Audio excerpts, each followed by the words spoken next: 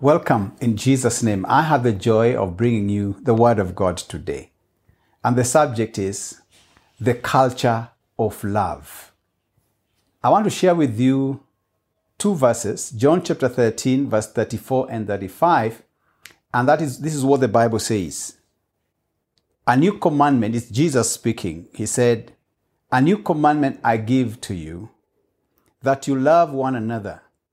By this all people will know, everyone you will know, that you are my disciples, if you have love for one another." You know, the thing that distinguishes the disciples of Christ from the rest of the world is love. And the thing that should mark every disciple, follower of Jesus Christ, is love. And therefore, the culture that must be seen among followers of Jesus Christ is the culture of love. And there are three things about this culture of love I would like to share with us.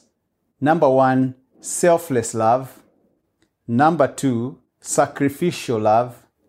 And number three, steadfast love. The culture of love: selfless love, sacrificial love, and steadfast love. Jesus epitomized love, and we inherit love from him. The kind of love that Jesus demonstrated is the love I'm talking about.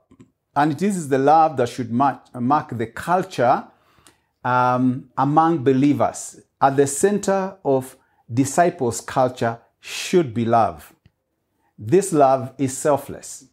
In Romans chapter 5, verse 8, the Bible says, "God shows his love for us, in that while we were yet sinners, Christ died for us."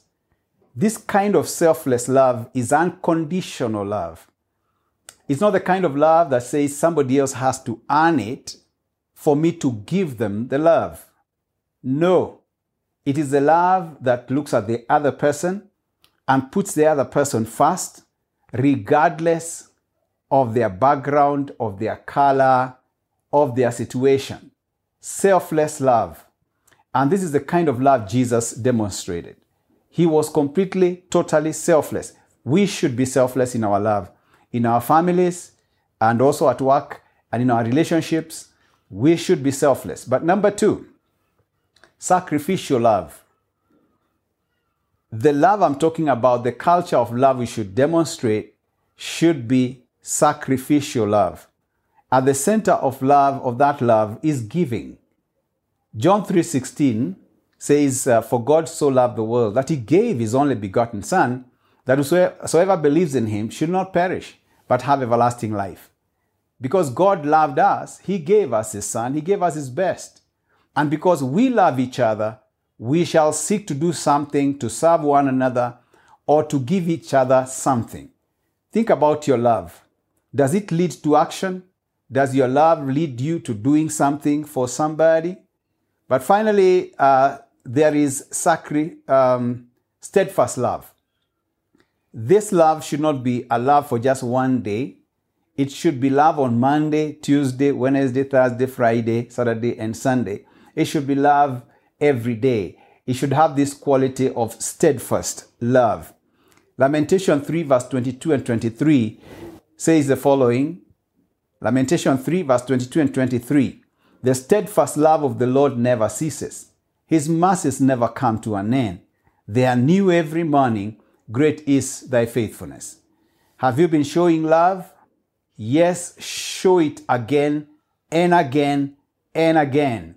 And the nature of God's love is steadfast. It never fails. His mercies are new every morning.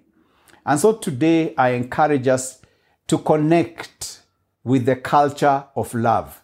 That is what distinguishes the believers and followers of Jesus Christ from everybody else. And remember the scripture I just shared.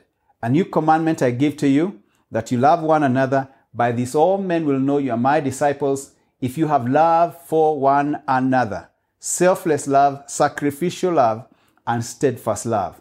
God bless you and anoint you by the power of the Holy Spirit with this kind of love. And I tell you, you will be such a big blessing to the nations.